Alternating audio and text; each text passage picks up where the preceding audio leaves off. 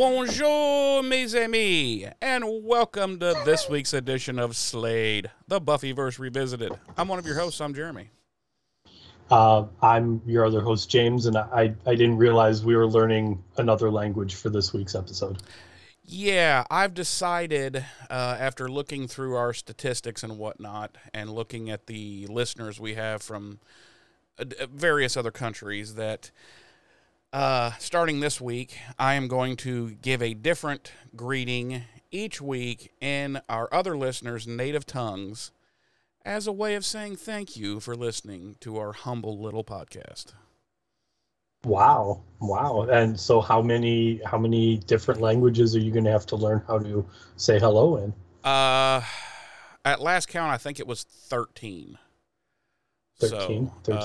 That one there should cover our French and French-Canadian friends, and I believe French is also the predominant tongue in parts of, I believe it's Haiti. But anyway, that should cover for all of those folks. Okay, I think nice. next week we will do. I will attempt German. Okay. Yes. Wow. So we really are. I mean, we're worldwide. Oh well, we're worldwide, baby. Honestly, it surprises me that these major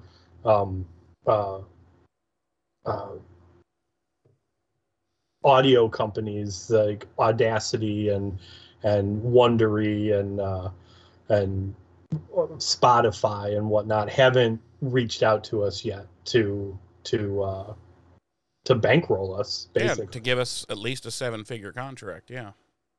Right. I mean, agreed. Come on. Agreed. It just shows that they can't handle our truth.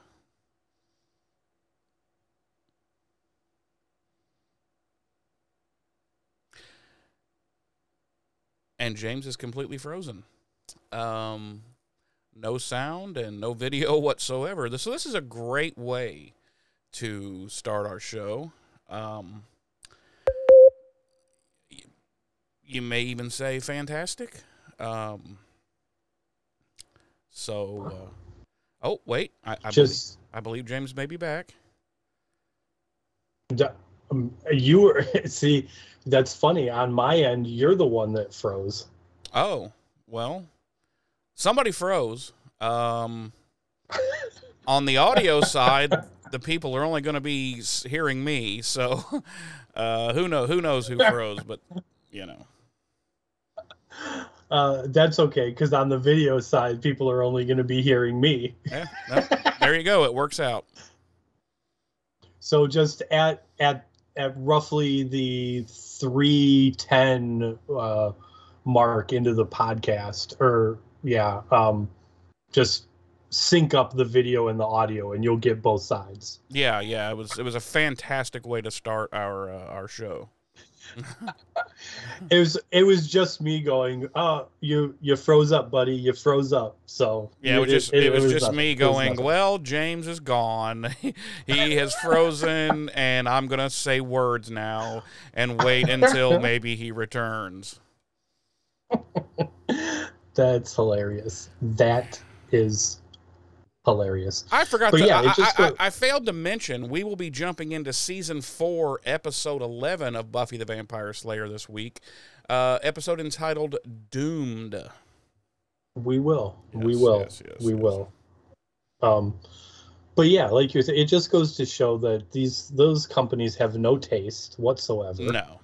Who would you rather listen to, folks? Backing. Who would you rather listen to, us or fucking Joe Rogan? Honestly. Right. This fucking whack job, wackadoodle conspiracy fucking weirdo, or all of this sexy? Exactly. I mean, come on, look at us. Let's be honest. Come on. We all know the answer. Yeah, we all do. We all do. James, how are you? How you been? What's new? What's up?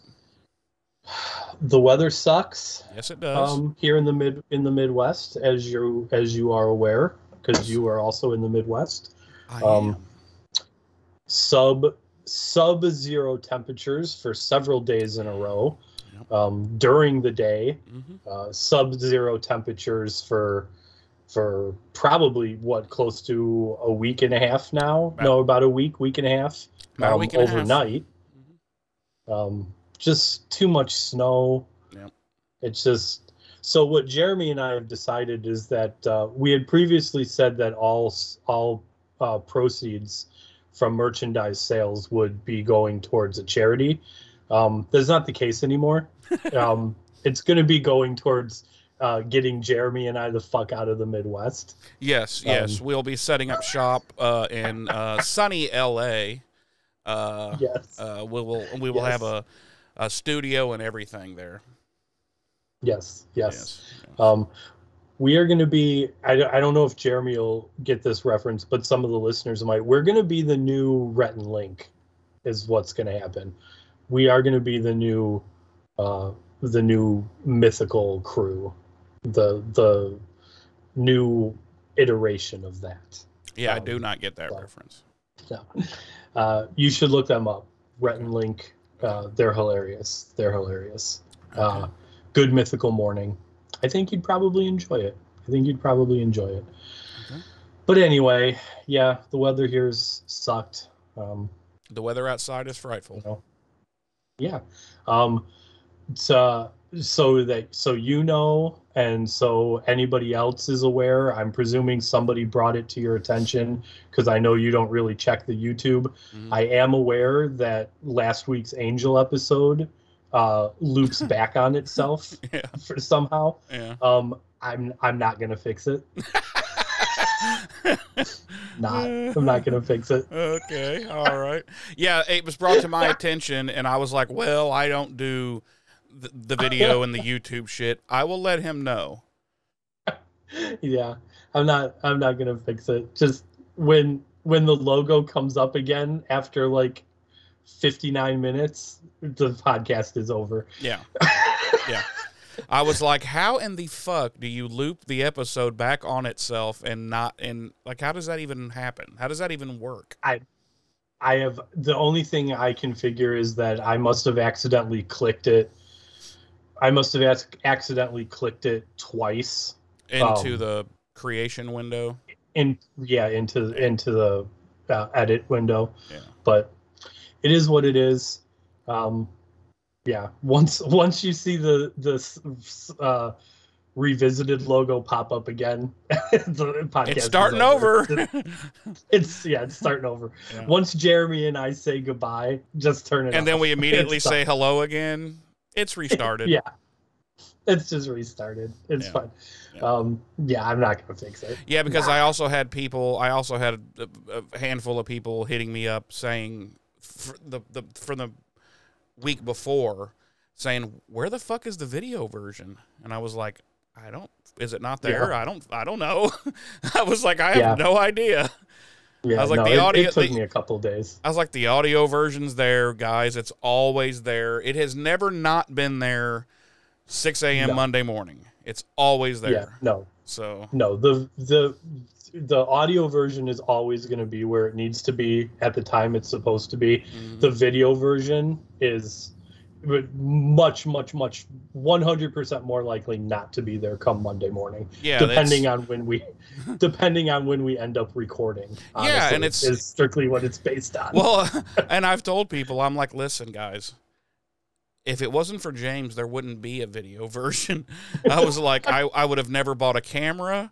We wouldn't even have a video version. So that's more of like I look at that more as like an extracurricular bonus. Yeah, you know, 100%. I'm like, listen, it's gonna be there this week probably, but I don't know when.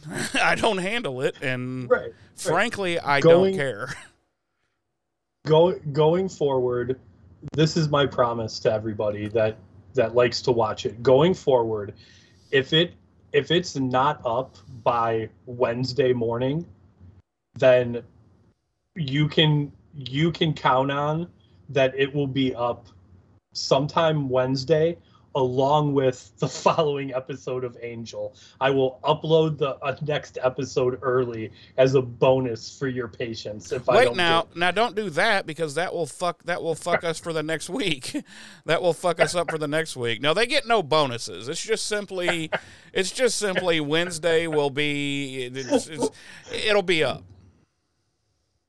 Yeah, it takes a lot more time and a lot more work to do the video version and more time to upload it than it does the audio. The audio shit that I handle is I have such a routine, and I have such a it's easy for the audio. It's quicker and easier editing and uploading the audio than it is the video. So that's why the audio's never, it's always there at 6 a.m.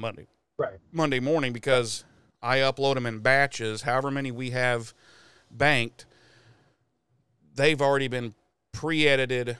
I shouldn't say pre-edited. They've already been edited, pre-uploaded, and batched and queued up, so they automatically drop. It's just it's a lot easier. James has to do each one of the video ones separately. And it's a whole fucking process. So, yeah, I mean, just to give you an idea, I have to download the Skype video, which that part typically doesn't take very long. Sure. But then I have to go in, I have to edit out like a certain amount of the beginning, so that stuff we don't that YouTube will frown upon. Right, yeah. And then I have to splice in like our logo, the Buffy, logo, the trailer for the episode, if there is one, the TV guide promo for the episode, if there is one. Then there's however long our episode is, and then I have to splice off stuff at the end of that episode again, so that we don't get flagged by the YouTube gods and all that. And then downloading that, saving that and downloading it can take up to an hour to an hour and a half. Right. You have to, well, go ahead. And then once it's downloaded, then I have to upload it to YouTube, and that can take anywhere up to an hour plus. Right. As well, depending on how traffic heavy YouTube is, obviously internet connections, all that kind of stuff. So yes, all of that to say that what it really amounts to is that sometimes we don't record these until later on Sunday. You mean like right now? And James is just too lazy to deal with all of that by the time we're done recording. Yeah, and like I said, I would think, and I do think, that most people know by now that the audio version is always there at 6 a.m. Right. Monday mornings, So if you just simply must have the video version, you'll just simply must have to wait, I guess. There's just sometimes it's not going to be there.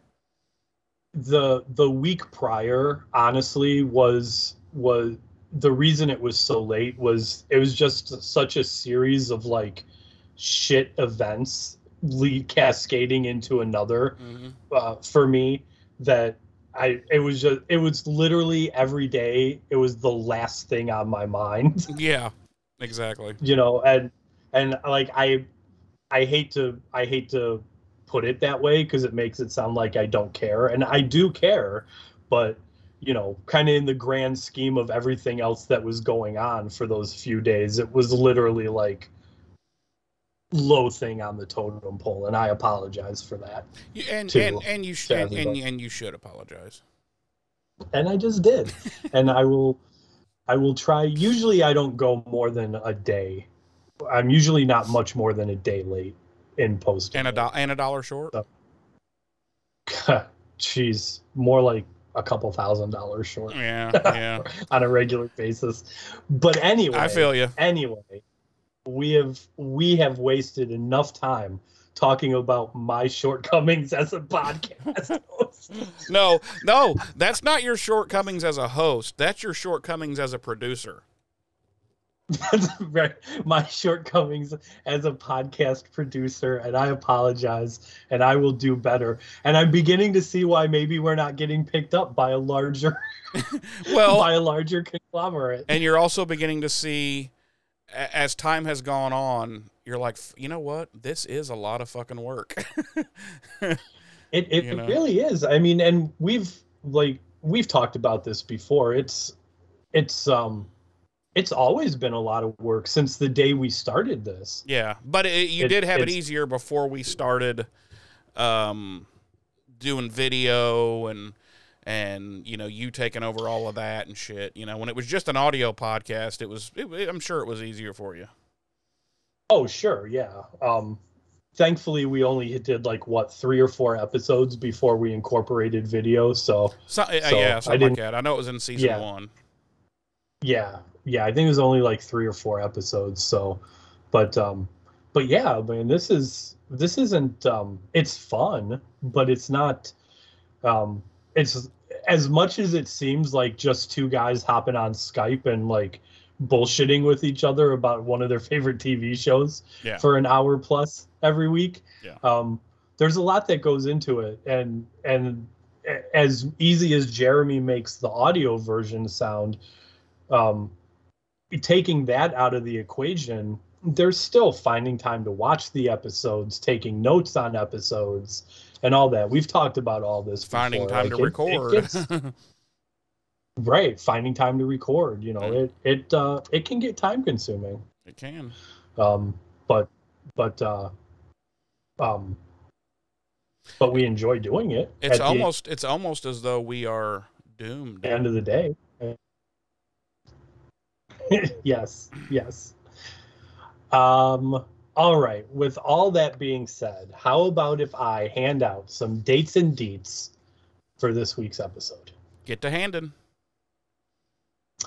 As previously stated, we will be revisiting Buffy the Vampire Slayer Season 4, Episode 11, our 67th episode of the series overall, Doomed. Our episode director this week is James A. Contner, and our episode credited writers this week are Marty Noxon, David Fury, and Jane Espenson. 3 separate writers, and I'm going to let you know right up front, folks, and Jeremy might agree with me on this, it fucking shows. Our original air date was January 8th, 2000. We have graduated into the new millennium, folks. Oh. On the now defunct WB network. Our Nielsen rating for when the episode originally aired was 3.5 million households, ranking it 90th out of the 136 network primetime shows for the week and second out of the 15 primetime shows airing on the WB for the week. Our regular cast, as always, includes Sarah Michelle Gellar as Buffy, Nicholas Brendan as Xander, Allison Hannigan as Willow, Anthony Stewart Head as Giles, James Marsters as Spike, and Mark Blucas making his credits debut as a regular cast member as Riley. I'm gonna pause, give Jeremy a moment to put up his Bupkis sign. Yep, there we go. Our guest stars this week include Leonard Roberts as Forrest, Bailey Chase as Graham, and Ethan Erickson making a return as Percy. Our episode synopsis this week reads, a suicidal Spike is revivified by an approaching apocalypse, while Buffy and the gang must return to high school to seal Sunnydale's hellmouth. Okay, all right. Mine reads, while attempting to redefine her relationship with Riley, which I'm like, really? No, I don't think so. Buffy must also stop demons that are determined to reopen the hellmouth. Yeah, I'm like, we'll get into it, but I don't think mine's super accurate this week. The first part, at least. Yeah. So we jump in to our cold open and we pick up right where last week's phenomenal, stellar episode Hush left off. And Buffy and Riley are sitting silently in Buffy's dorm room, and Finally, Riley just blurts out, "What are you?" And an irritated Buffy responds that she's a Capricorn. Um, she asks who he is, and he says that she knows who he is, but he can't tell her what he does. And Buffy, um, of course, having previously gotten info from Spike, proceeds to describe to Riley exactly what it is that he does. And she wonders if Riley is even his real name, and he reminds her that she wasn't forthcoming with the truth either. She tells him that she's the Slayer, but he's clueless as to what she's talking about. But nonetheless, he's in awe of her fighting, and she points out that he did pretty well too. Um, he you know, points out that he's all bruised up and she's perfectly fine. And she's disappointed that Riley isn't a nice, normal guy, though he insists that he is. And they agree to take a little time to process everything. And he starts to leave after reminding Buffy not to reveal his secret. And he notices Amy Rat acting strangely. And at that point, an earthquake suddenly hits, and they both run into the closet doorway, with Riley excited about his first earthquake, and Buffy looks upset, commenting that it's not her first. And that is our cold open. And I just would like to bring up something real quick. It seems odd to me that Riley and perhaps the rest of the initiative aren't aware of the Slayer. Does that seem odd to you? Well, it did, but then I realized I didn't care. No, I'm just kidding. No, I'm just kidding. No, it did, and then I thought, well, okay, if this is like this government initiative, no pun intended, then the government could have discovered demons and whatnot, but not necessarily know anything about the inner workings of the actual demon world. You know what I mean? Demon, right. Which would include the Slayer and whatnot. Right, they could know about demons, but not. But as we hear later from Forrest Gump, the Slayer is a known commodity, but he believes it to be a fairy tale. So, that's right. That's right. Honestly, who the fuck knows? Like you said, this episode shows that there were 39 riders. Right. So. Right. Yeah. Anyway, when we come back, Xander and Spike are in Xander's basement apartment, and there's leaks happening, and Xander's like, yo, why don't you fucking help out and, tighten up a coupling here and there, buddy? And he's like, I got to get to work. You got to fix these fucking leaks. And Spike says something like, oh, you have to get to work where you can continue, or how did he say that? Where you can continue to constipate America, because he works at like a pizza place. And Xander's just tearing him down. And then at one point he turns around and Spike's got the big monkey wrench in his hand to try to fix the pipes. And he like raises it up and it just wants to just bash Xander's brains in from behind. But then he's like, oh, and he gets the fucking pain in his head and shit. And Xander continues to dress him down and then says he's got to go to work, and he leaves. And we cut to Willow checking in with Buffy, and there's going to be an aftershock party, because this one dorm is just throws a party for every goddamn thing that happens, apparently, like a person sneezed this week party.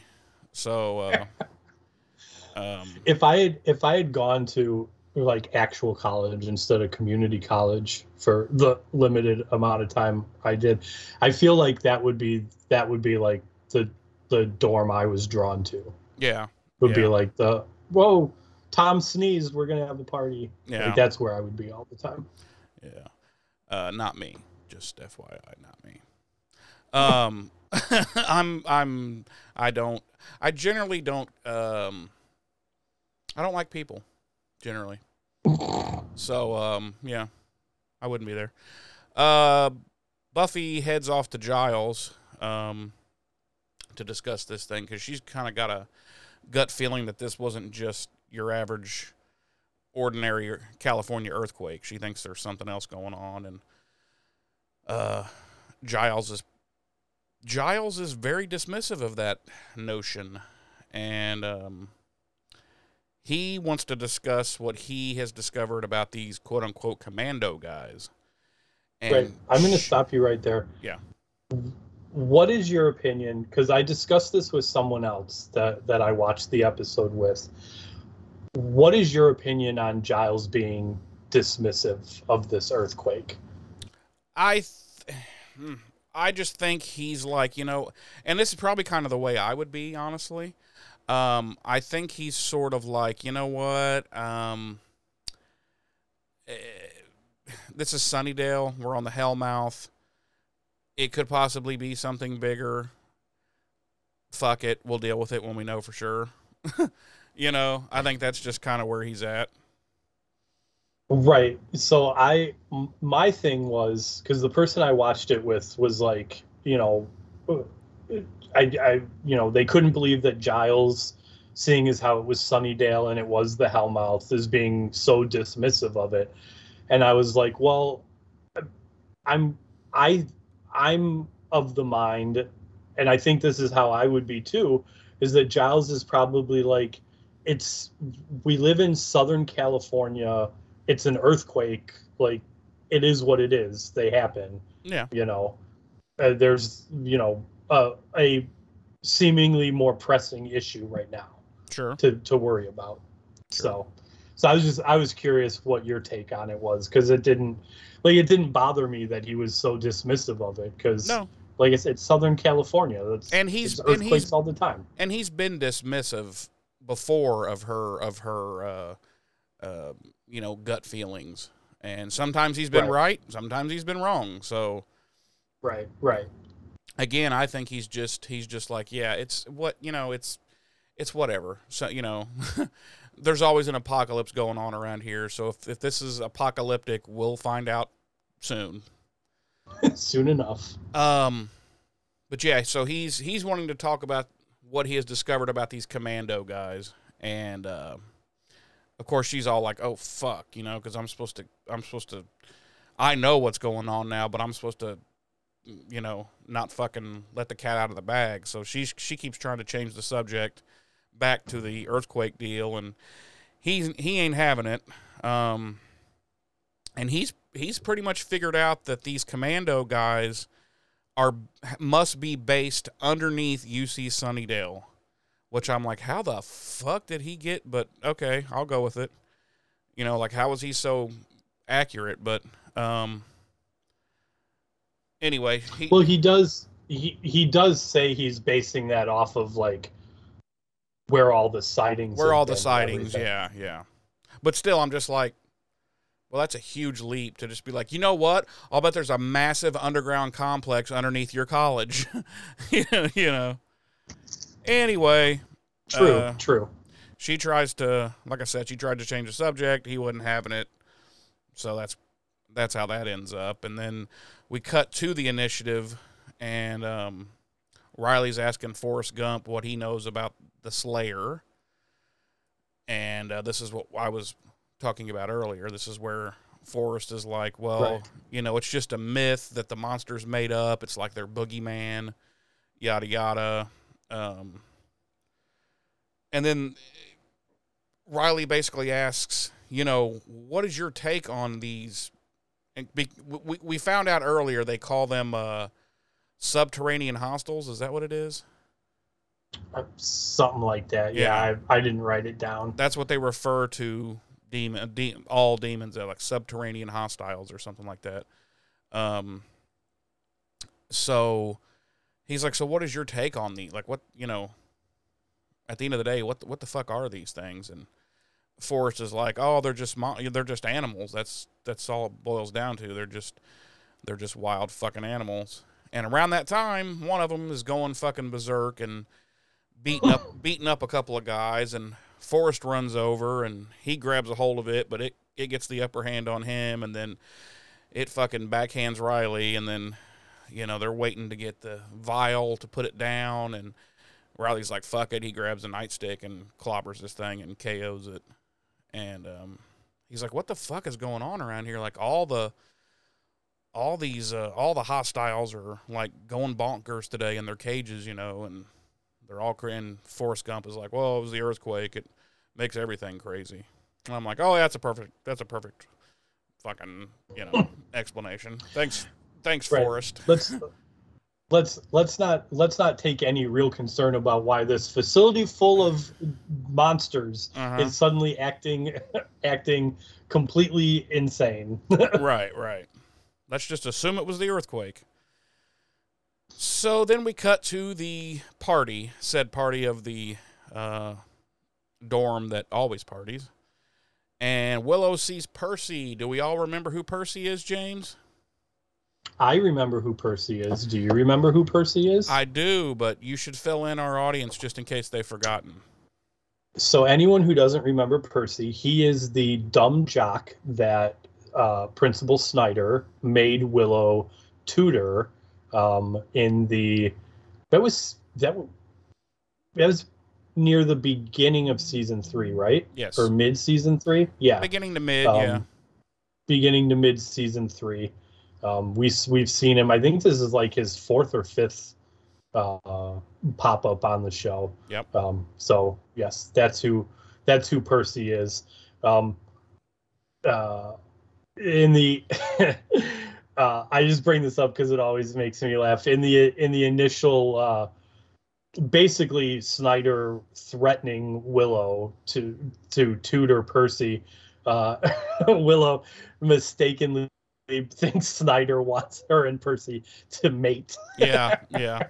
I always get a kick out of that. But yes, that's who Percy is. We've seen him about 4 or 5 times up to this point. So he's a minor reoccurring character. Yeah. So Willow sees him at this party, and she's like, "Yo, Perce, the fuck you doing here, brah?" She's like, "I thought you got sup, dog? Sup, dog? No, and she's like, "I thought you got the scholarship to USC," and he's like, "Oh yeah, I do, but she goes here. It's this girl Lori, who apparently he's dating, or." Come to find out, probably just using. So Willow's like, oh, okay. And she tries to have a little small talk, and this Lori chick is a massive cunt from Jump Street. She's just, if you watch the episode, you'll see what I mean. She's just a massive bitch. And so they're like, yeah, we're going to go. And they just kind of cut out and leave Willow hanging, and she's like, wow, what a dick. Meanwhile, we cut to a guy. This was a weird scene. I felt a weird cut to scene where we cut into okay, so we're out in the main party area. Then we cut to this scene, which looks like a bedroom, and it's a dude that appears to be completely naked, because you can't see from his waist down, but from his waist up, he has nothing on, but he's mixing some drinks and shit, and you're just like, what the fuck is that? Is this guy dipping his balls in people's drink? Is this like a sex thing or so? Like, what's happening? And then he yells out the door. He's like, what is it? Is it limbo? He says. Yeah, naked limbo. Yeah, he's like, if you guys are still wanting to do naked limbo, I'm in. And it's just fucking weird. And so he goes to gather up these drinks and things that he had been making, and he turns around, and there's this fucking hideous looking fucking demon. And I think it just used its nail, like its claw on its finger, and it just swipes.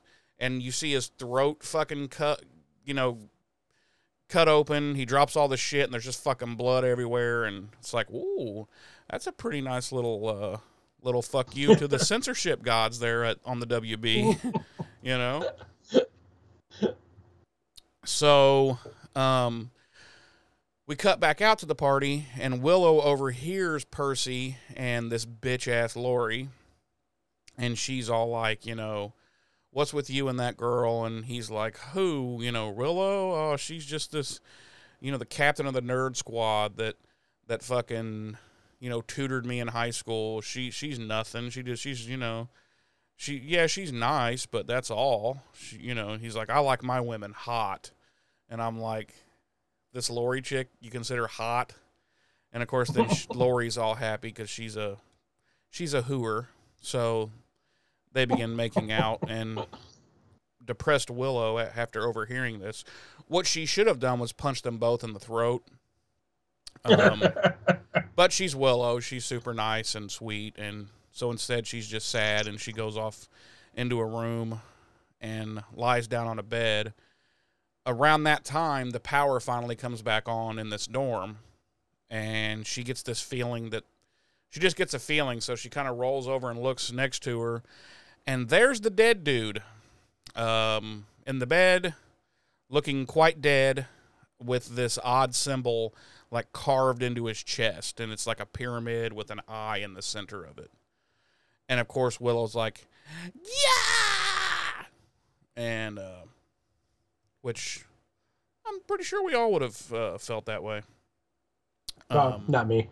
No. Would you have hugged him, just been like, hey, sexy? No, I probably just would have rolled back over and gone back to sleep. Gone back to sleep or finished crying, whatever it was I was doing. Finished crying. So, let's see. Oh, I love this scene. It's probably one of the few scenes in this episode I actually liked. Hint, hint. Xander walks back into his little basement apartment at his mommy's house. And Spike, he walks in, and there's just like kind of like a mess and stuff. And he's just like, what the fuck, Spike? You haven't done anything.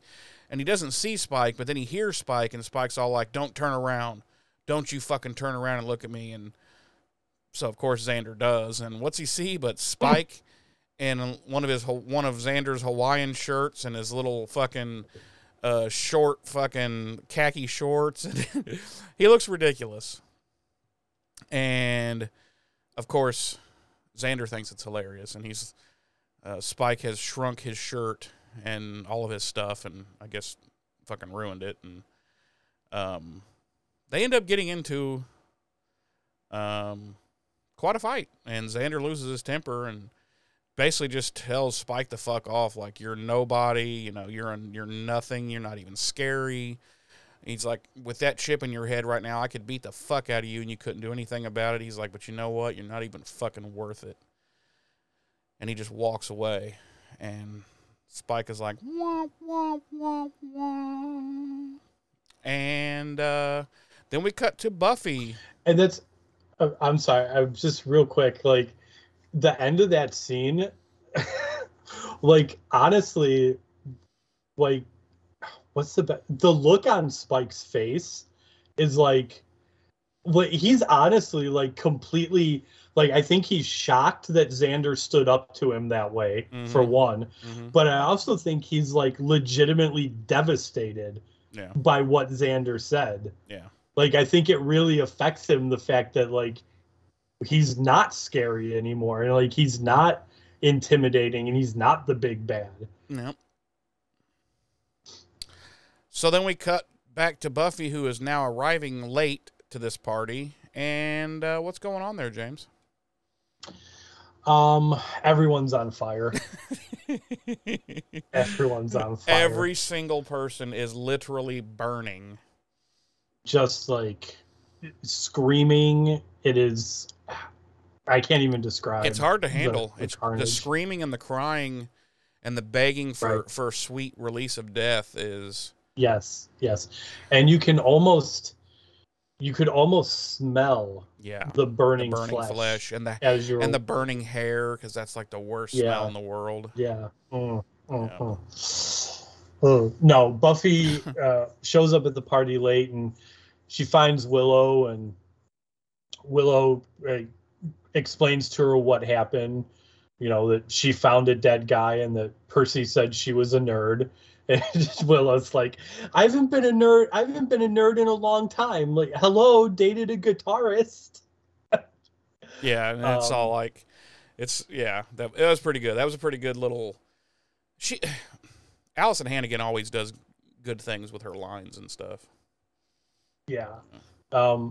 And they both end up heading over to Giles's to fill him in on the murdered student. And we cut to Forrest and Riley, and they're playing Nerf basketball in Riley's room, and Riley's mind's clearly somewhere else. Nerf basketball is a euphemism for jerking each other off. Oh yeah. Sorry, I should have mentioned that. Yeah. They're just sitting in a chair next to each other, and you just see each of their arm like this, and they're just like, how's it going? Then, right. Right. And, like, Riley's like, yeah, so Buffy. Yeah, and Forrest is like, do we have to talk about Buffy right now? And Riley's like, I'm sorry. Then he like spits in his hand and goes back sorry, buddy. Yeah. And it's actually a hawker. Right. So just a big old loogie. Okay, canceled. Wow, so canceled. But Riley brings up Buffy, and it annoys Forrest, and he's kind of clearly like tired of hearing about Buffy. And Graham shows up. Is it just me, or how do I ask this or explain it? I'm not even sure. Is Forrest just a shitty character? Yes. Yes. Okay. He's a shitty friend. Yeah, it's like it's clear that he doesn't really give a fuck about Riley. He's just like, right. Listen, I'm stationed here, so I just need someone to sort of be a friend with, but I don't really care about you or your anything like that, and I don't know. He just seems like a real shitball to me. Right. I honestly would have liked to see more character development from Graham at this point. Yeah. I mean, even though we know Graham is like this super idiotic dude with like a IQ in the double digits, but Forrest is just, I don't know. Right, there's something about Forrest that's very douchey. Right. Like Graham, like you said, like Graham seems like he's an idiot, but at least he also seems like he's kind of a decent person. Yeah. And I don't get that from Forrest. Like, I could totally see Forrest being like, becoming a bad guy and being like the big bad at this. Now that's not what happens, but right. He just seems like that kind of guy who's just on the verge of betraying everyone. I was literally just going to say Forrest is that friend that you would not leave alone with your girlfriend. No, let alone leave alone like in your house while you're gone. Because probably some shit will come up missing, He's like that guy that would take like the stupidest shit too. He'd like take some of your silverware or something, just to be a dick. Right. Right. So Graham shows up and he lets them know that there was a murder at the Aftershock party, and he couldn't get close enough to determine if it was a demon related or not. So Riley says he'll investigate while they report to Walsh. Then we cut over to Giles. Giles's sweet pad. And why? How come? So just kind of off the beaten track right now. We've mentioned this before. Like, Giles has a sweet pad. Angel has a sweet pad. How come everyone else's accommodations suck? Yeah, I mean, I would say that's because Angel and Giles are the oldest characters. Okay, that makes sense. And they're established, right. and everyone else is, school age. Yeah, that's true. Yeah. So the gang's all there, and They're discussing both Percy, who Xander points out would still be in high school if it wasn't for Willow, and the dead guy. And Willow reveals that the victim was propped up as though whatever killed him had and drained his blood had probably taken some with. And the way it was laying kind of naked on the bed there, he might have been diddled. He was, yeah, the corpse had definitely been sexually assaulted after death. The demon was definitely a necrophiliac sexual deviant. Right. Yeah. And after the body had been drained of blood, the demon fucked it. I mean, let's not sugarcoat it. Let's not sugarcoat it. He took it to Pound Town. He railed that corpse. Do you think he took one of those little fucking tentacle things that it looked like hair, and you think he was like jabbing it in the butt with that, or? Oh yeah, 100%. Okay. I just didn't know if I was the only one that thought that. Yeah, no. Okay. Yeah, definitely. That's how he got the corpse's sphincter loose enough for his demon dick. Right.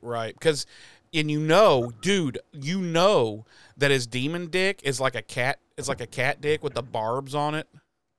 Mm-hmm. Yeah. Yep. Definitely. Yep. That's why he had to drain the blood out of the body. Right, because he knew that it wouldn't survive that anyway. Right. A human cannot survive a demon dick down. No, not. Something wrong with us. There's something fucking wrong with us. Canceled. Canceled. So canceled. If we keep it up, you won't have to worry about learning too many foreign languages. Heyo.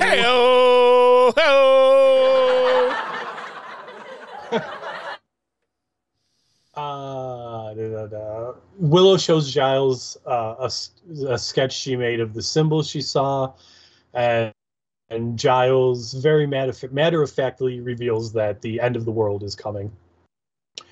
And everybody says in unison, again? Buffy reminds him that she told him so, and announces that she's going to stop it. And we cut to her at the cemetery, where she finds the symbol on the side of a mausoleum. And she, of course, hears a noise and goes into the mausoleum to find a demon stealing the bones of a child skeleton. Of course, they engage in fisticuffs, and he ends up slamming her backward over a tombstone, and while she's kind of regaining her wits about her, he runs away, and she spots a shadow over her and bounces back up, ready to fight again. And she throws a punch, and Riley blocks it, and he's impressed with her moves. And she wonders why he didn't follow the demon, and he comments that he's no slayer, and he doesn't have any weapons or backup, and it was a pretty big demon. He ends up notifying the rest of the initiative over walkie-talkie and about the demon, and then tries to talk to Buffy, and she tells him that she can't be with him because he's too much of a risk, and it would be doomed. And this is where the episode begins getting very uncomfortable and just very creepy. Riley says he doesn't understand, but he argues that he's not going to walk away because it might not work, and Buffy's not swayed by it, and she argues that what he does is a job and an adventure for him, but what she does is her destiny, and he argues that she can change things, and she ends up walking away, firmly telling him that her answer is still no. And ladies and gentlemen, that's not enough for him. Yeah, that firm no is not enough for Mr. Riley Bupkis. So we cut to the next day, and uh, uh, the gang's at Giles' place, and they find the demon in a book and discover it's a Valhral demon.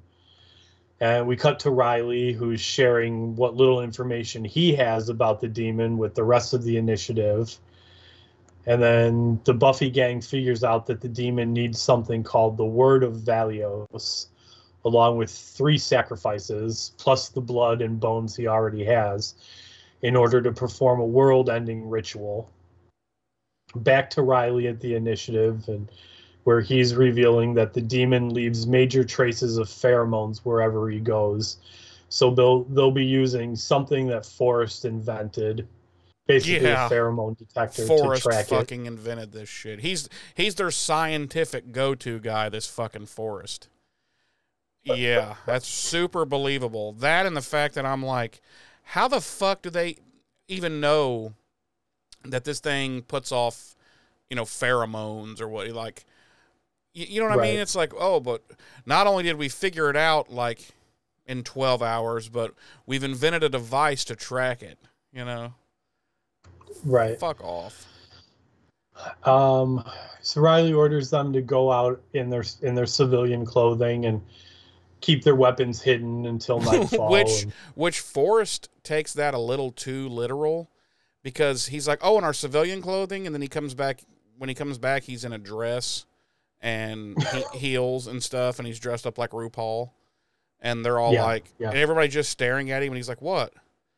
And they're like, right, dude, and he's like, oh, because don't forget, with it, like this is literally the turn of the millennium, right? And things like that, like, it's okay, but not that it wasn't okay back then, but like, it's more your other characters wouldn't bat an eyelash at it now in TVs and movies, but back then it was like, so of course he shows up in a dress, and literally every character on screen starts cracking gay jokes, and it's very uncomfortable. It's very uncomfortable. And he doesn't realize like that he did that, and he's like, oh fuck, oh shit, right. I just outed myself. And he's like, ha, guy, I just want to see what you'd say. So, just joking, guys. And then he throws himself down a big pit, and they're in the initiative. Right, and that's the end of Forrest. I wish. Cool. Where was I? Pheromone. Riley orders them going to get until nightfall. Oh, we cut back to Buffy and the gang, and they assume that the Word of Valios is a book, and they head off to the magic shop and the book archives at the museum, while Giles stays behind to keep researching. Because as we all know, even in the middle of the night, you can just go into the museum and search the book archives. Right. So we cut to Willow and Xander, and they have stopped back at Xander's place so that he can get a clean shirt. And they walk in on Spike, who is attempting to stake himself. And I like what he says, too, right before he tries it. He goes, Go ahead. Goodbye, Drew. See you in hell. And then he goes to throw himself on a stake, and they come in and fuck it up, and he misses. So Xander, of course, offers to do it for him, but Willow won't let him do it. And Spike asks if he's even remotely scary anymore, and Willow points out that the clothes don't help, but and then ends up insisting that he has to come with them because they can't leave him alone because he might kill himself. And then we cut to that later that evening, and Buffy runs into Riley on the street. And why don't you tell us about the extreme creepiness that proceeds in this scene? Yeah, Jared. So once again, Riley ain't taking no for an answer. And you know what he even says at one, or I don't know if it's this, if it was this conversation or the one that you covered, the first one that they had, but in one of them he even says, well, I'm not going to force myself on you, but I'm not going to take no for, and it was just really like, really, bro? You should say that. You should verbalize that, because it seems like verbally you are forcing yourself on her. Um, yeah, he will not take no for a fucking answer. And this isn't one of those, like, you know, attractive, kind of endearing, won't take no for an answer kind of things. This is one of those. No, this is like she told you no, I'm not interested anymore, and you're still like, that's not good enough for me. Yeah. And like I don't know that I was prescient enough to understand it back then, but definitely now, in intervening years, like this whole scene really gave me the ick, as the youngins say now. Well, when you combine it with the first one, yeah, it's like, what the fuck, Right. Because it's not like, this isn't, it's like you were saying, like, this isn't like a heartwarming, like, endearing, I'll never give up on our love type of thing. This is like, yeah, because there was no love. Right. She's like, it's like, no, dude, she told you no, and you're really pushing the issue. Yeah, it's not like they're this old married couple and he's trying to desperately to save their marriage. Like, they've never been together. They've not dated, She's just like, yeah, this, and he's like, no, I'm going to stalk you. Right. And I don't like, listen, guys, like, I don't know what our age demographic out there is, but listen to me. Don't be this guy. Listen to me. If a girl tells you no, she's not interested, you walk the fuck away. Yeah. Yeah. Like, that's what you do. You take your lumps and you walk the fuck away. You go away. Leave her alone. And you plan for your... never mind. I'm sorry. Oh. You write your fucking manifesto.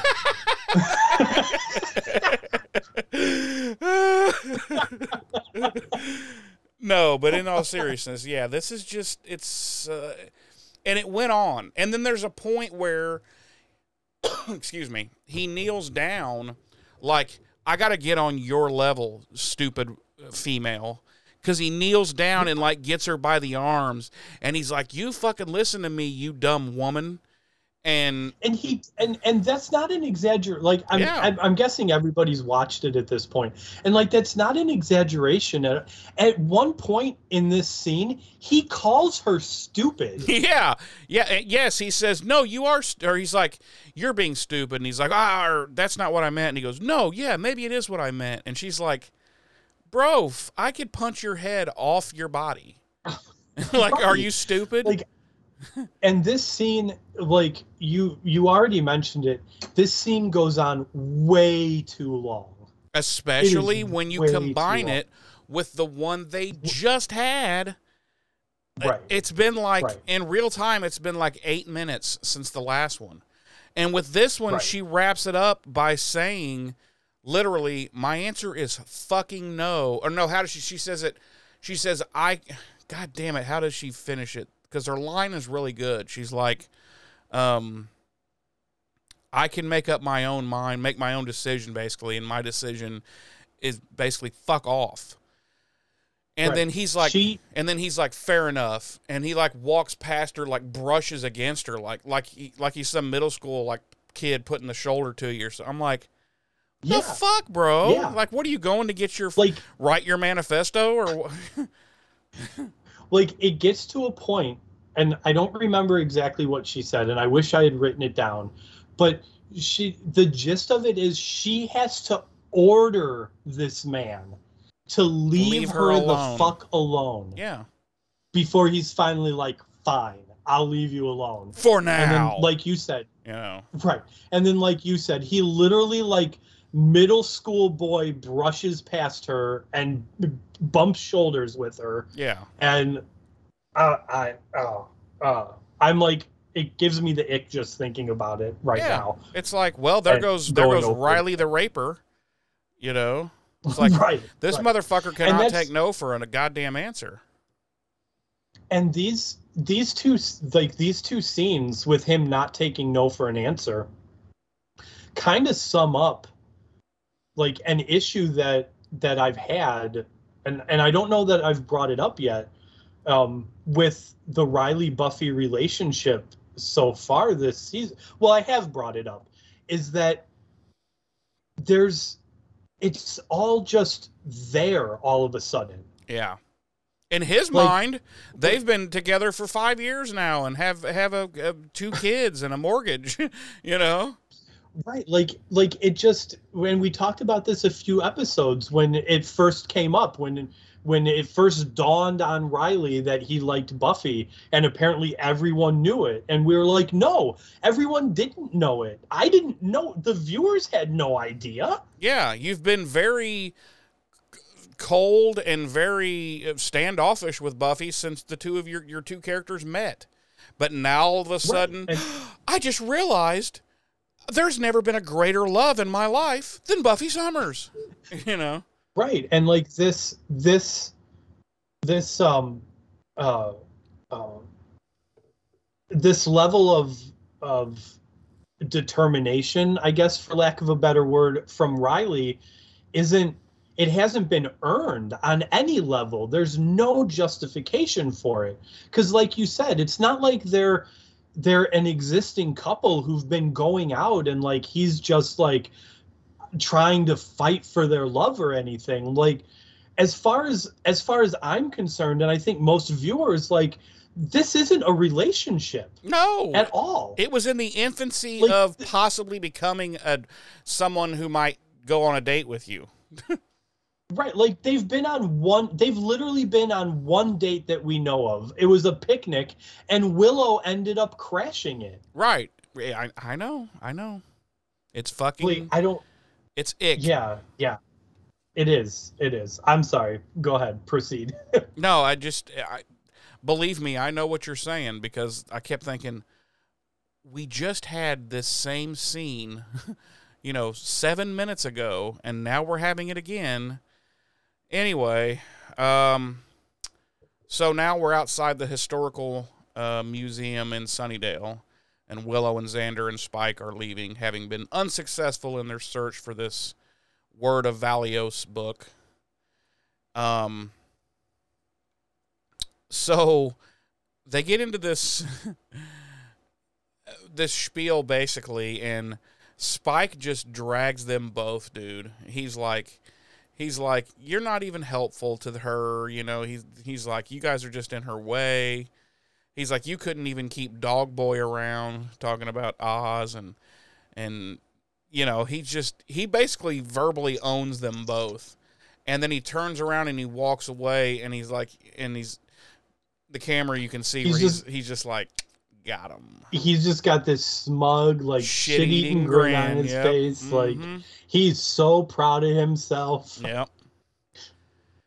And then we cut to Giles, who is at home, and he's still, researching and whatnot this Word of Valios or what have you. And he's going through, he finally finds like a picture of it in one of his books. And he says a line that I thought was awesome. Something along the lines of, he goes, "Oh, once again, dear." He jumps up from his table and he starts rummaging through one of his chests, and he finds the fucking talisman of, he's had it this whole time. And when he realizes it, he's like, fuck. So he grabs his shit, like his coat and stuff. He's getting ready to head the fuck out to find Buffy and stuff. And too late, all three of the demons are already in his house. And I was like, what the fuck? What the fuck is this? Yes, thank you. I literally, like I said, I watched it with another person, and I said to her, I was like, what, how the fuck did they even know that Giles had this fucking thing. Yeah, and why wouldn't they have already been there before now? Right. They're not drawn to this talisman. There's at no point is it ever verbally or visually shown that they are in any way drawn to this talisman. So right. they would have no fucking idea where in this entire city this fucking thing is at. But just as Giles discovers that he has it, they're there. Right. They somehow also know that Giles has it. Yeah. Like, what? And they immediately, and I'm going to give props here for the fucking stunts and shit, they fuck him up. They literally scoop, body slam him just like wrestling through a table. And I was like, holy shit, EC dub. No, they fuck him up. Oh my God. My God. He's broken in half.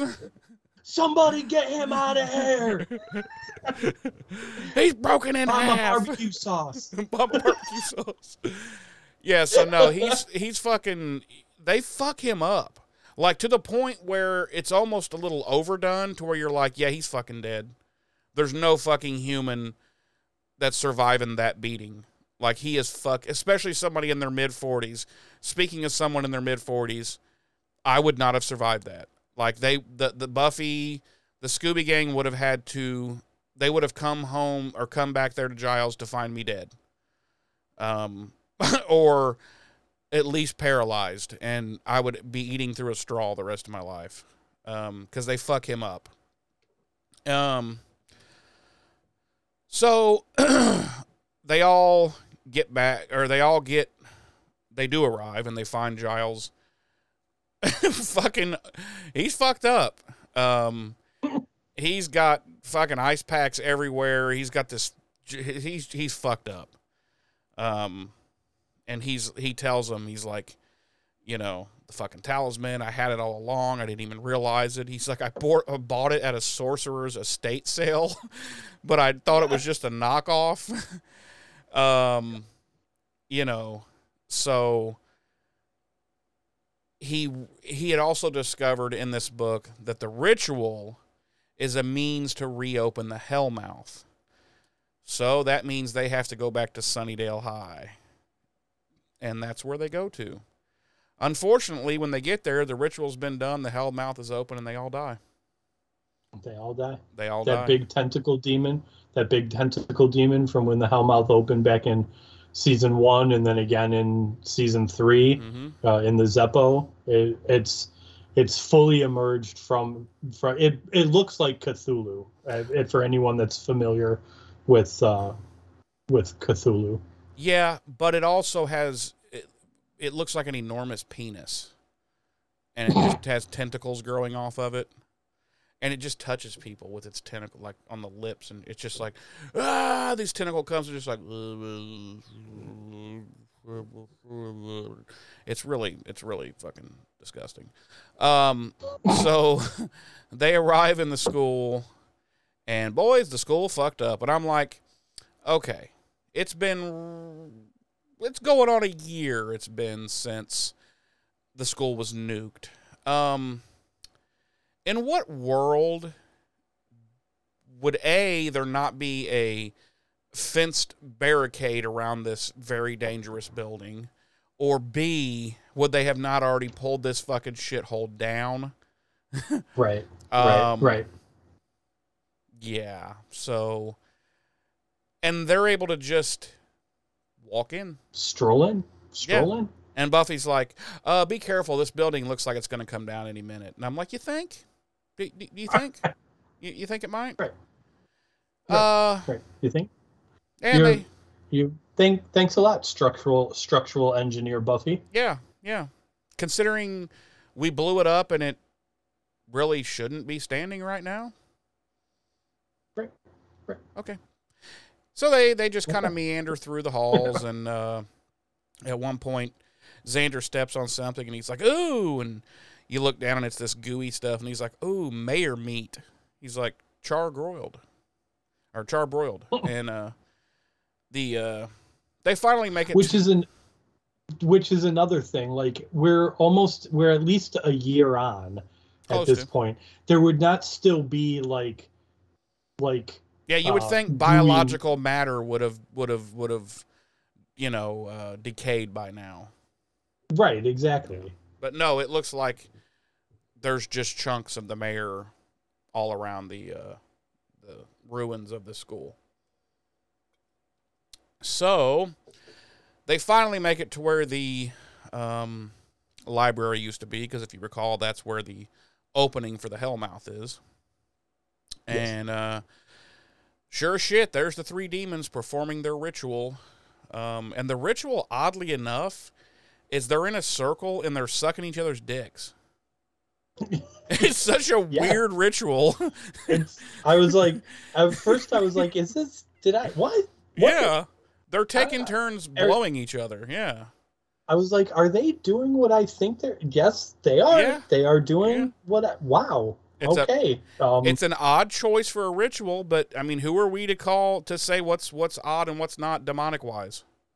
Right. You know? And I don't know about you or anybody else listening, but all I'm going to say is I may or may not have rewound the scene a couple times. A couple 10 to 15 times. Yeah. I mean, yeah, it happens. Anyway, Buffy, like, there's a weird edit here. Almost like she just, like, okay, they're looking at the demons that are performing the ritual, and then it just immediately, like, cuts to her just flying down there, and karate fight immediately ensues. She's just she's fucking backhanding, kicking, and it's a funny way it's cut, but she's just there all of a sudden, just fucking their world up. And they're like, whoa, bitch. We're just three demons trying to suck each other's dicks. Like, why are you down here fucking punching us? Right. Yeah, they're like, whoa, whoa, whoa, whoa, whoa, whoa, whoa, whoa, hold up. Listen.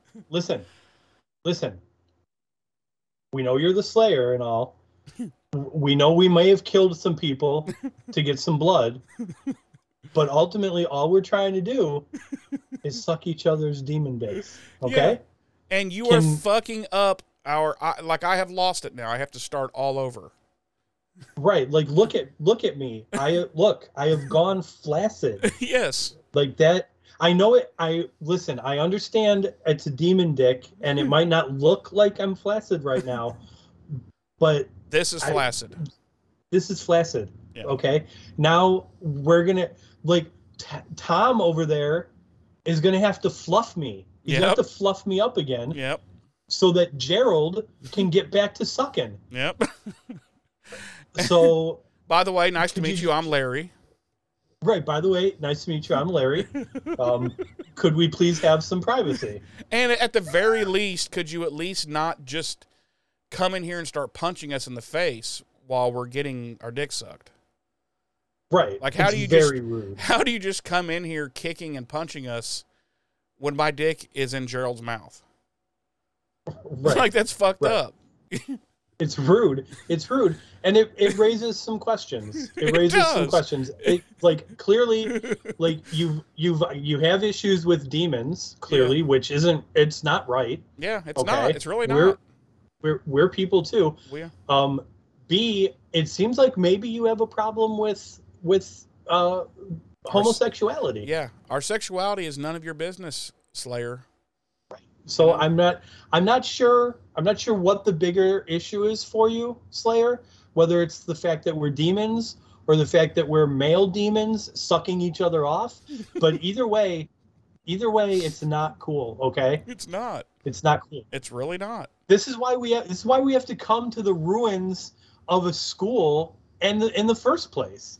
And hide this from other people, and that's not right. We shouldn't have to hide who we are. In this entire town, the only thing that does not judge us is the Hellmouth. Okay? Right. That's why we're here. And you just come in here assuming, I don't know what you're assuming, that we're evil or something. We're trying to practice who we are. We like sucking dicks, okay? We like We like sucking dick.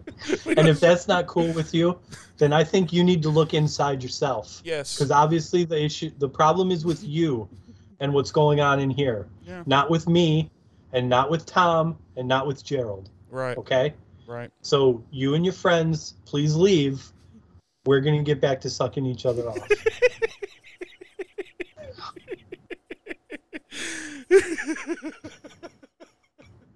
And he just immediately fucking turns back, and he looks at Gerald, and he just flags him over. Like, Right. He's just like this. He's like to Buffy and everybody's like.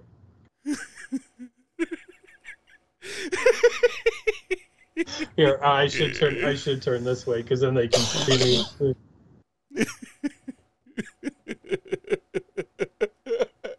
And he's already like fucking cold fucking stroking, trying to get chubbed up again.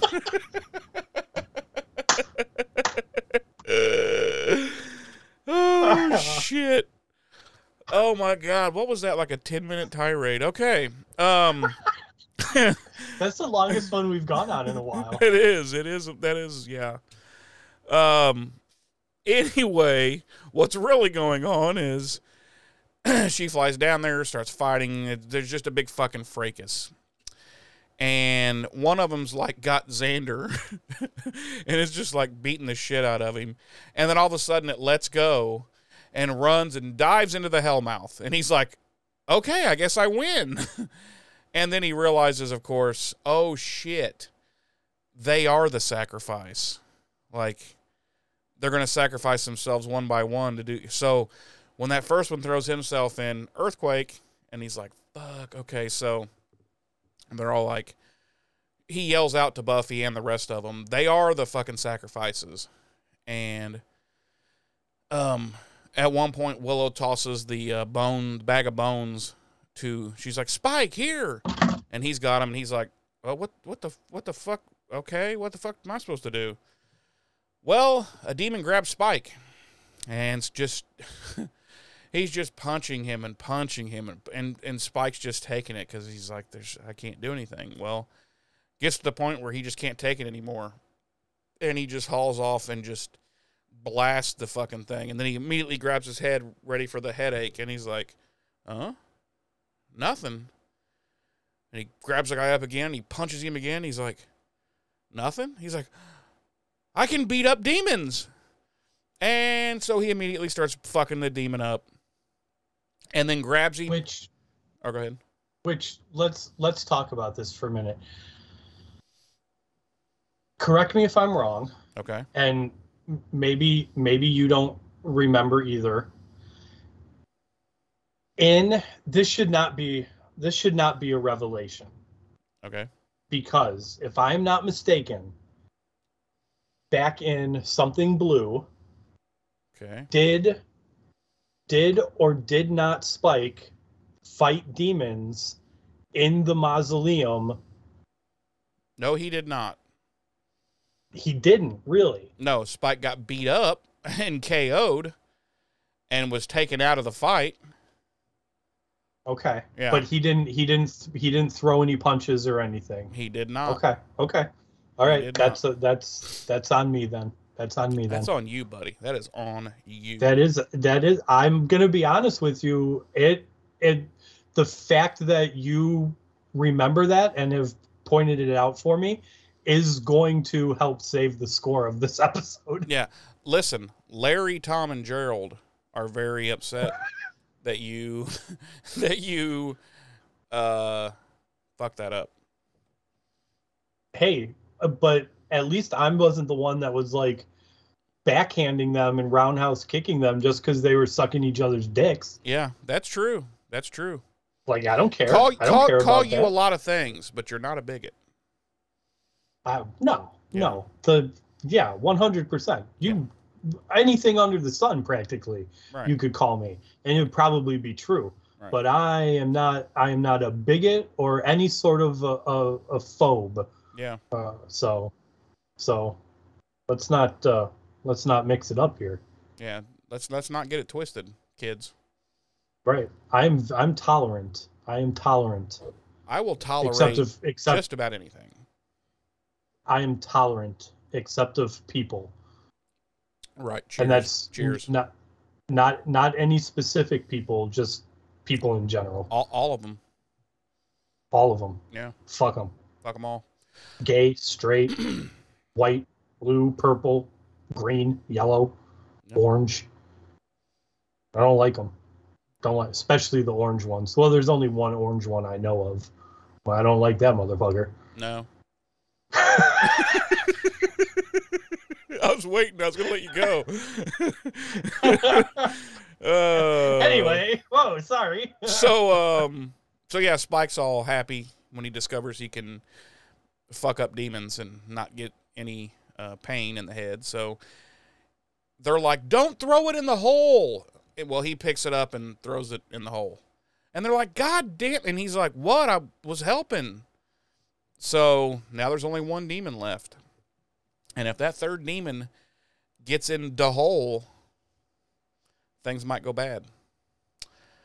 And Buffy's fighting that last one, and it kind of gets the upper hand on her when, out of literally fucking nowhere, Riley arrives in full G.I. Joe gear and begins fighting the demon and is quickly dispatched. And Buffy continues fighting it, at which point she is dispatched. And the demon grabs the talisman and jumps into the fucking hole. Boy, oh boy, here we go. Buffy's like, I'm going. I'm just gonna sit back and let you go off on this because I know what's coming. Yeah. You go ahead.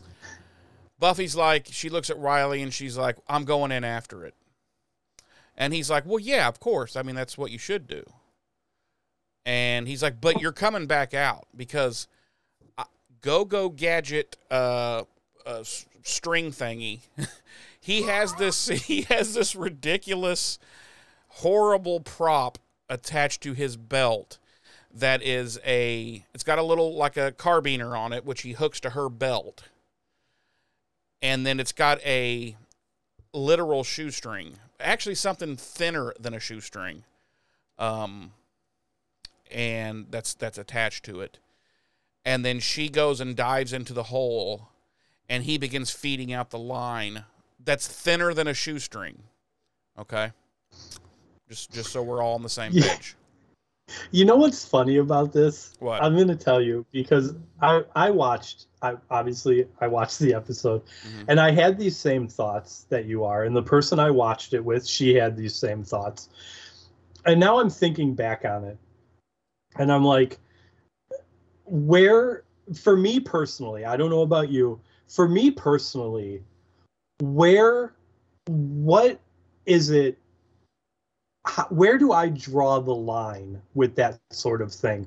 Because I'm going to tell you right now, I'll watch the fuck out of a Batman movie, like Batman 89 or whatever, and like it's essentially it's the same thing, like but with his grapnel gun. But that's fucking Batman.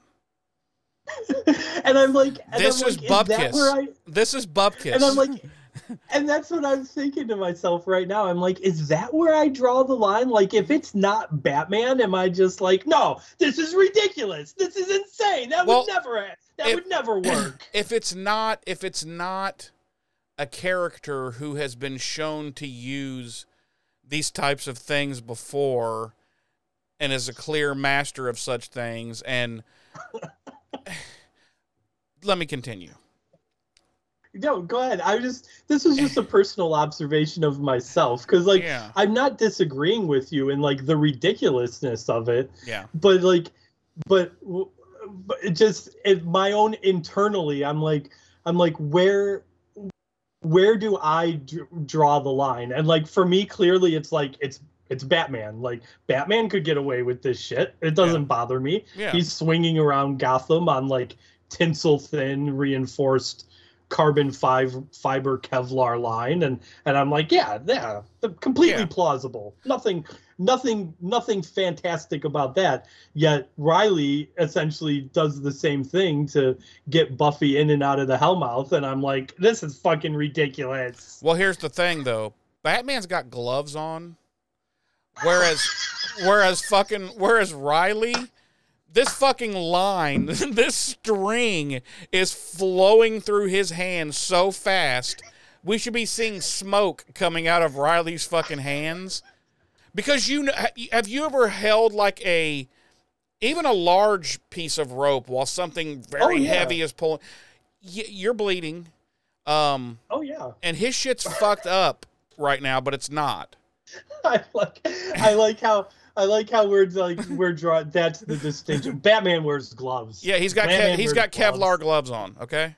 Batman wears gloves. Yeah. That's why it's acceptable. That's why Riley's not wearing any sort of hand protection. No, he's not. Nor eye protection. And you know that there are little pieces of tinsel that are shooting out of that line and possibly blinding him. So then he wraps this line around a piece of rebar a couple of times, for leverage, which I'm thinking, well, that will immediately snap this shoestring, like immediately.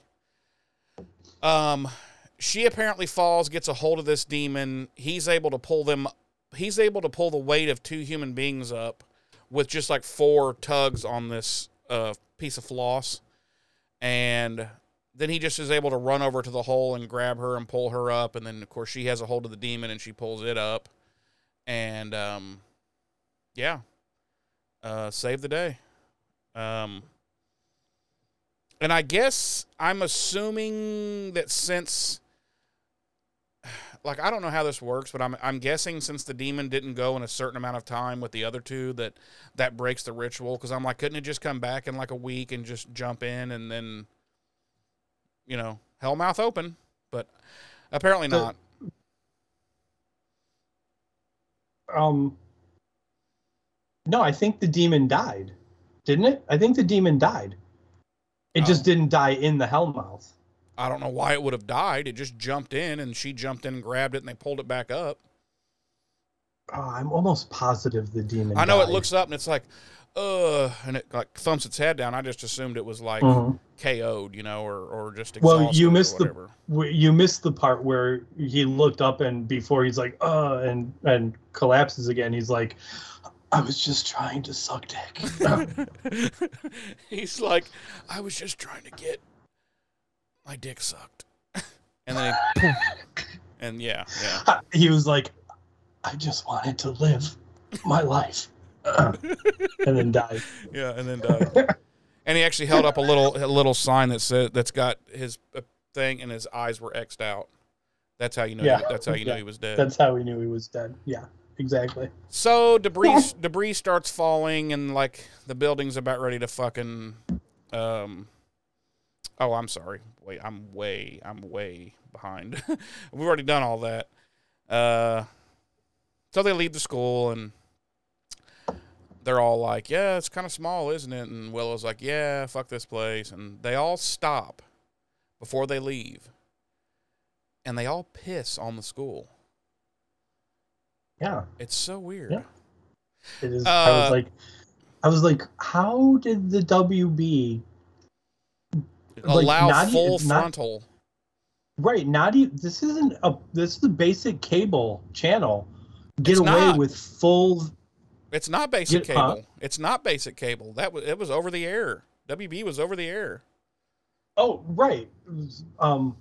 Like how did they get away with full vag in prime time and on a teen dramedy and swang and schwang?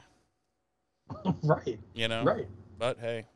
It was the 90s. Actually, it was 2000. It was the 2000s. It was the millennium. That's all I'm going to say. Yeah. So they're all like, yo, Willow and Xander are like, yo, Riley, so what are you doing here? And dressed up like G.I. Joe. And yeah, he makes a bunch of bad fucking excuses. And they're all like, uh-huh.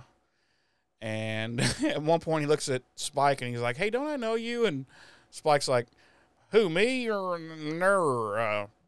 I'm a pal of Xander. Tries to put on this really bad fucking, like, Southern accent. And he's like, oh, okay. Oh, God, James. Here we go.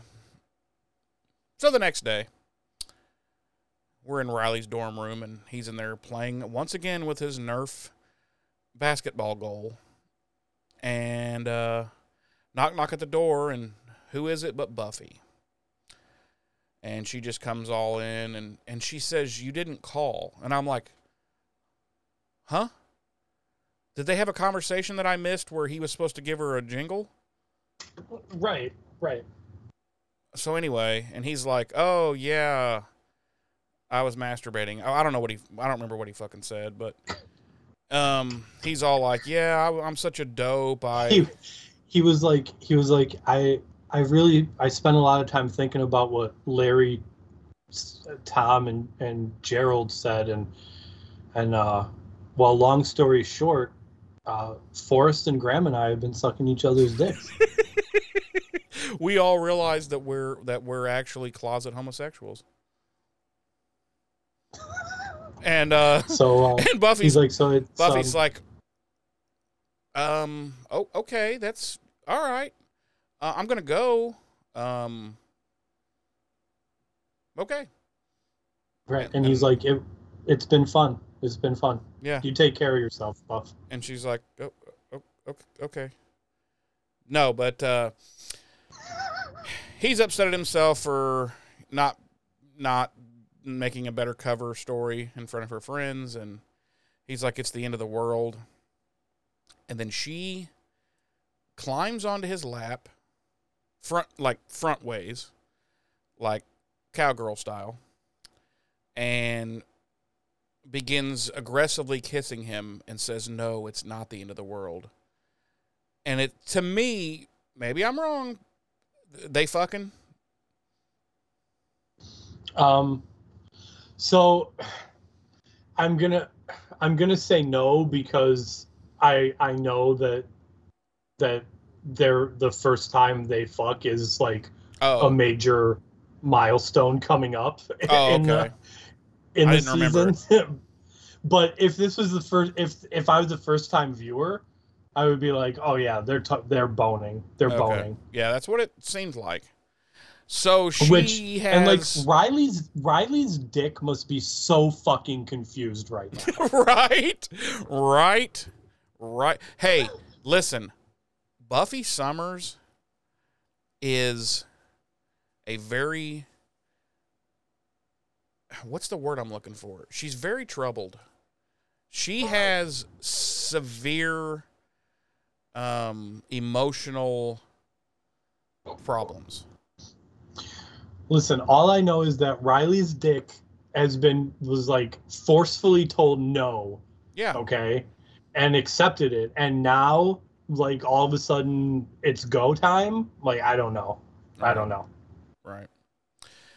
So anyway, then we cut from that very confusing scene to back to Xander's basement, and Willow and Xander are trying to watch TV, and Spike is in front of it, and he's giving them the spiel that they need to get out there and fight for the cause, for the good guys, to save puppies. And he's like, come on, let's kill something. Because now that he realizes he can fight and hurt and kill demons, he's back in the game, baby. And he's ready, baby. That's our episode. Maybe you mentioned it and I missed it though. We should have mentioned that literally as soon as Spike heard there was a potential apocalypse about to happen, he perked right the fuck up. Well, he looked at Xander and he goes, "Really? Are you promise?" Right, like he was like he no longer wanted to stake himself, and we forgot to mention that. Yeah, but we did. It was funny. Yeah, we failed. We did fail. Jeremy. Yes, sir. Would you like to guess our body count for this episode? I'm gonna say 4.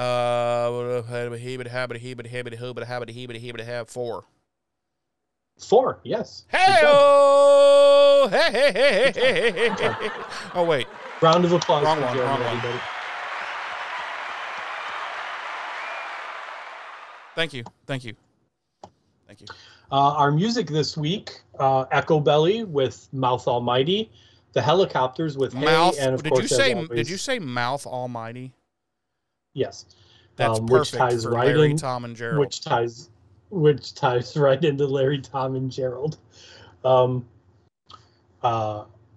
and people, inevitably, someone's going to ask me, why did you come up with the names Larry, Tom, and Gerald? And I'll tell you right now, it's because for some odd reason, the first three people that popped into my head were Larry David, Tom Cruise, and Gerard Butler. But I went with Gerald instead of Gerard. Or James, the truth. Those are all three ex-lovers of yours.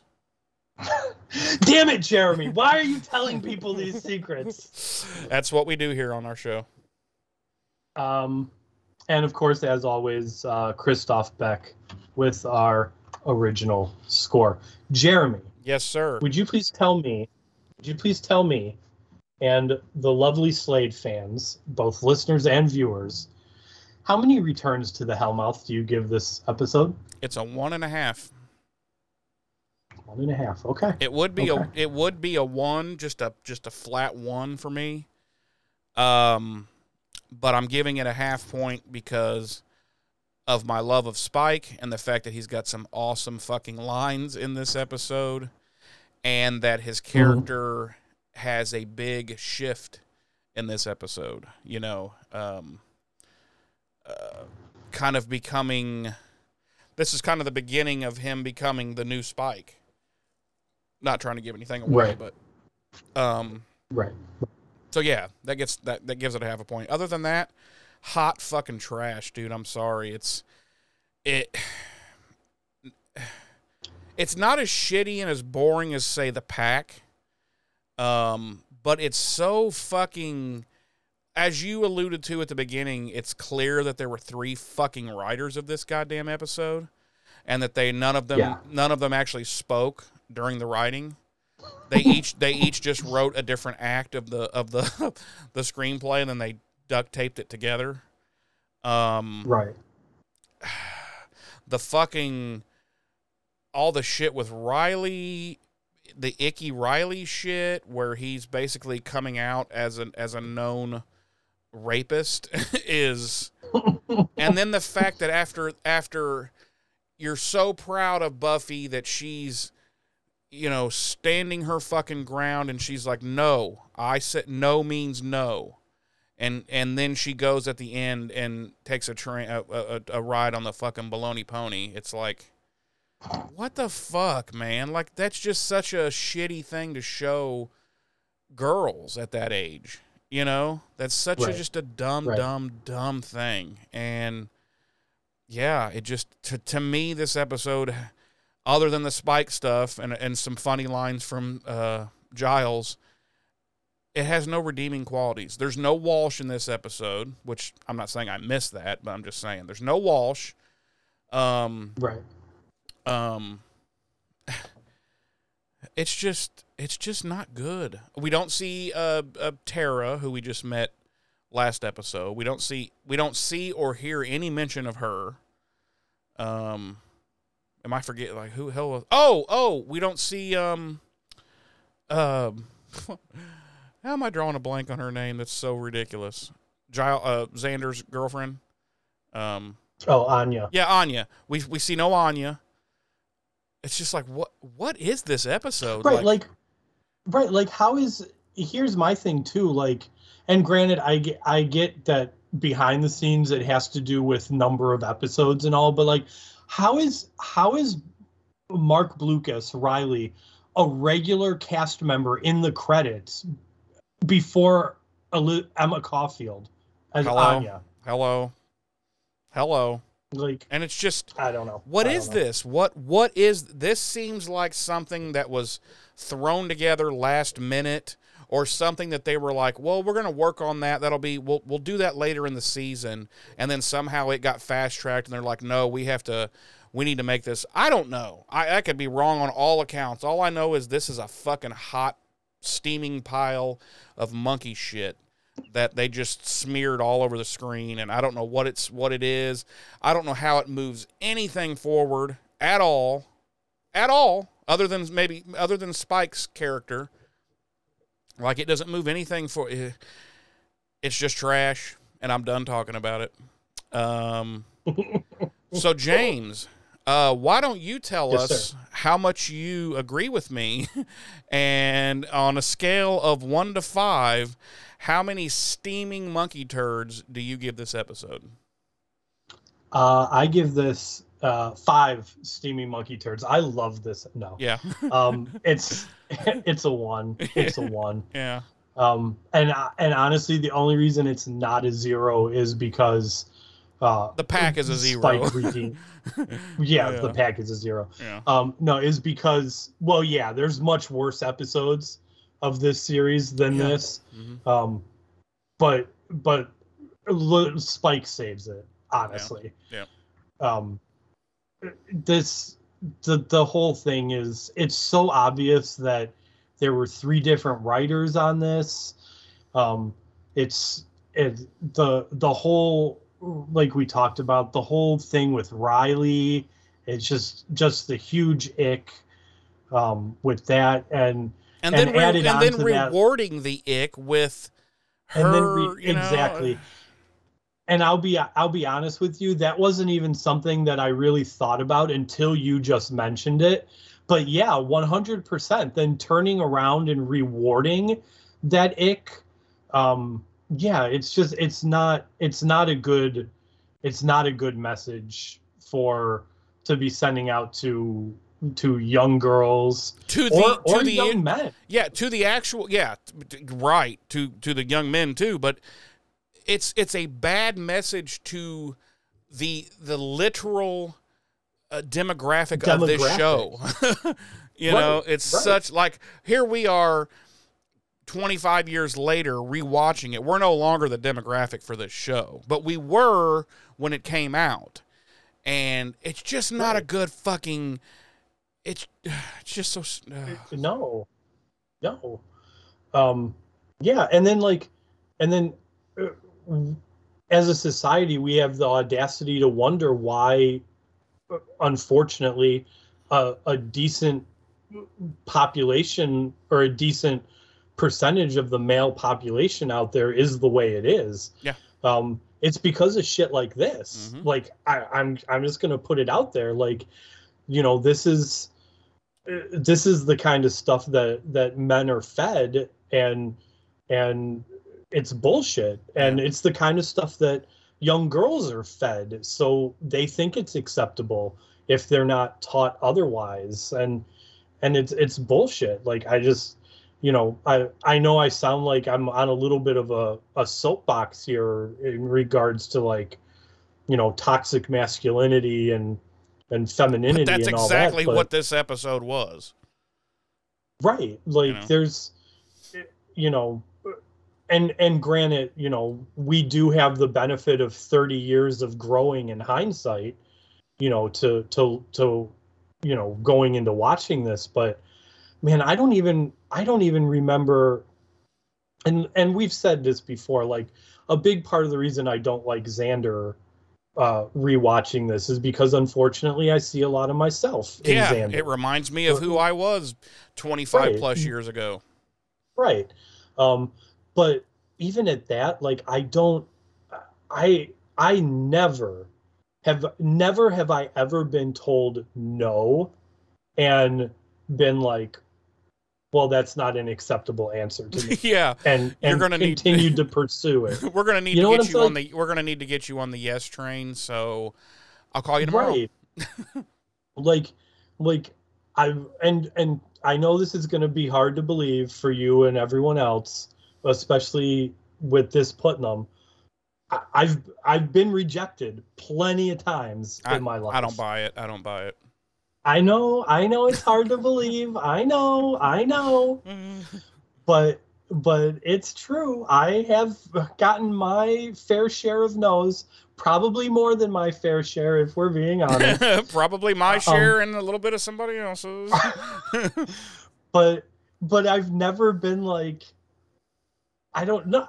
Like, I've gotten my rejection, and I've, like, I've taken my lump. You know what I'm saying? Like, Dude, I've been like, I was the all right, type. well, that's that. I was always the type that, like, if I got rejected, don't worry, I won't be bothered. Like, I shut the fuck down. Like, Right. embarrassed, and just like, oh fuck, and I just kind of like where you shrink to this big and you just scurry away quietly, and Right. Like, don't worry, I will exactly. not ever speak to you again because I am now totally embarrassed. Exactly. So, Right. yeah. Like, oh, you just shot me down. So guess what? You will now not have to worry about ever thinking of my existence again. As far as As you will far as know, I am now dead. right, as far as you're concerned, I no longer exist. Please have a wonderful life. Yeah, Thank you. exactly. Like, I don't get this I know this this. I will not mentality. accept Like, no as an answer. It's like, okay, well, right. how about a I punch in the don't throat? Would you take that? right. Will that work? Um but yeah, so there's that, and such, and that's a big part of the downfall of this episode for me. But almost as big, um is the fact that I feel like the first time we return to the Hellmouth, to the ruins of Sunnydale High, should have been a Much bigger. bigger thing. And this was a This total popcorn fart, man. the return to the Hellmouth, the return to the ruins of Sunnydale High, should have been something that was worthy of a mid-season finale, Yep. or even a season finale, maybe. More so, maybe a mid-season finale. Yeah. And this was the mid-season finale. Well, for us. I thought Hush was. Oh, well, for them maybe, yeah. But I'm saying for us, we're cutting it right in the middle. Oh, for us, yeah. You know. Right. But yeah, this definitely should have been at the very least a mid-season finale. Yeah. And it should have been a big spectacle event episode, and it just wasn't. Like, this was, to coin a term you use, a popcorn fart. Yeah.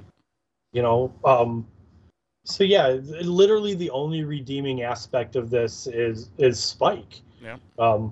Which is hard for me to say. But there's also some great Giles lines and shit in there too. Oh yeah, yeah. And it's hard. Like, we've talked about this, and I do realize that going into this rewatch, I'm letting future Spike events shadow like my current Spike things, and I'm trying not to. And that's why Spike does redeem this episode, is because I'm trying not to think about that far ahead. But yeah, so he's literally the only thing that redeems this episode and makes it a 1. Yep. This is not a must watch. If I was flipping through channels and I would call this a must avoid. Yeah, if I was flipping through channels and this is the episode that was playing on Cosmic or Cozy, whichever station is airing it right now, I would not watch. I would flip away so fast. Yep. Yeah. So yeah, that's it. That's it for me. All right. Well, James. Yes. Could I ask a favor of you? Sure. Could you Wait, tell? hold on. Okay. It's not. Listen, I don't want you to take offense to this or anything, but it's not like a Larry, Tom, and Gerald kind of favor, is it? Well, I just assumed that was a definite after we got done recording. Oh, no. No. Oh. I don't take no for an answer. We're going to need to discuss this further. No, I was wondering if you could tell our lovely audience how to get in touch with us. Go to BuffyRevisited.com. It's that simple. Yeah. Go to BuffyRevisited.com. You're going to find a link to our Facebook, our YouTube, our email, which is BuffyRevisited@gmail.com, and a link to our merchandise store. Hit that email link. Send us an email with your thoughts, opinions, comments about this episode or any episode or Buffy as a whole, and or the podcast. Hit up the Facebook link. It'll take you to posts about any of the episodes we've covered so far. You can leave your comments, thoughts, and opinions there. I do frequently post other things, articles or whatnot. Feel free to read those and comment on those. Hit up our YouTube. Again, you're going to find all of our previous episodes that you can hop in there, leave us your comments, thoughts, opinions, concerns, and all of that. And again, the merchandise link, hit it up, buy some Slade the Buffy Revisited merch. There's t-shirts, there's hoodies, there's sweatshirts, there's mugs, Blankets. there's blankets. I have it on good authority that the t-shirts and the mugs are quality. I have the mug. I know someone that has the t-shirts. Darlene bought some merch. She said it's all good merch. Yep. So feel free to hop over there, purchase some stuff. Like we've said before, once we hit a certain dollar amount on proceeds, that'll all be going to a charity of undetermined origin as of yet, because we haven't made any money. I'm thinking the Larry, Tom, and Gerald Fund. The Larry, Tom, and Gerald Fund that's probably a good one. But yeah, that's all I've got. All right, fantastic. Next week, we're going to be jumping into Season 1, Episode 11 of Angel, Somnambulist. Yes. And that should be interesting. I won't give any spoilers away, but I'll just say that should be interesting. Okay. Thank you all for joining us this week, of course, and we look forward to seeing you next week. I've been one of your hosts. I'm Jeremy. I'm your other host, James. Ta-ta.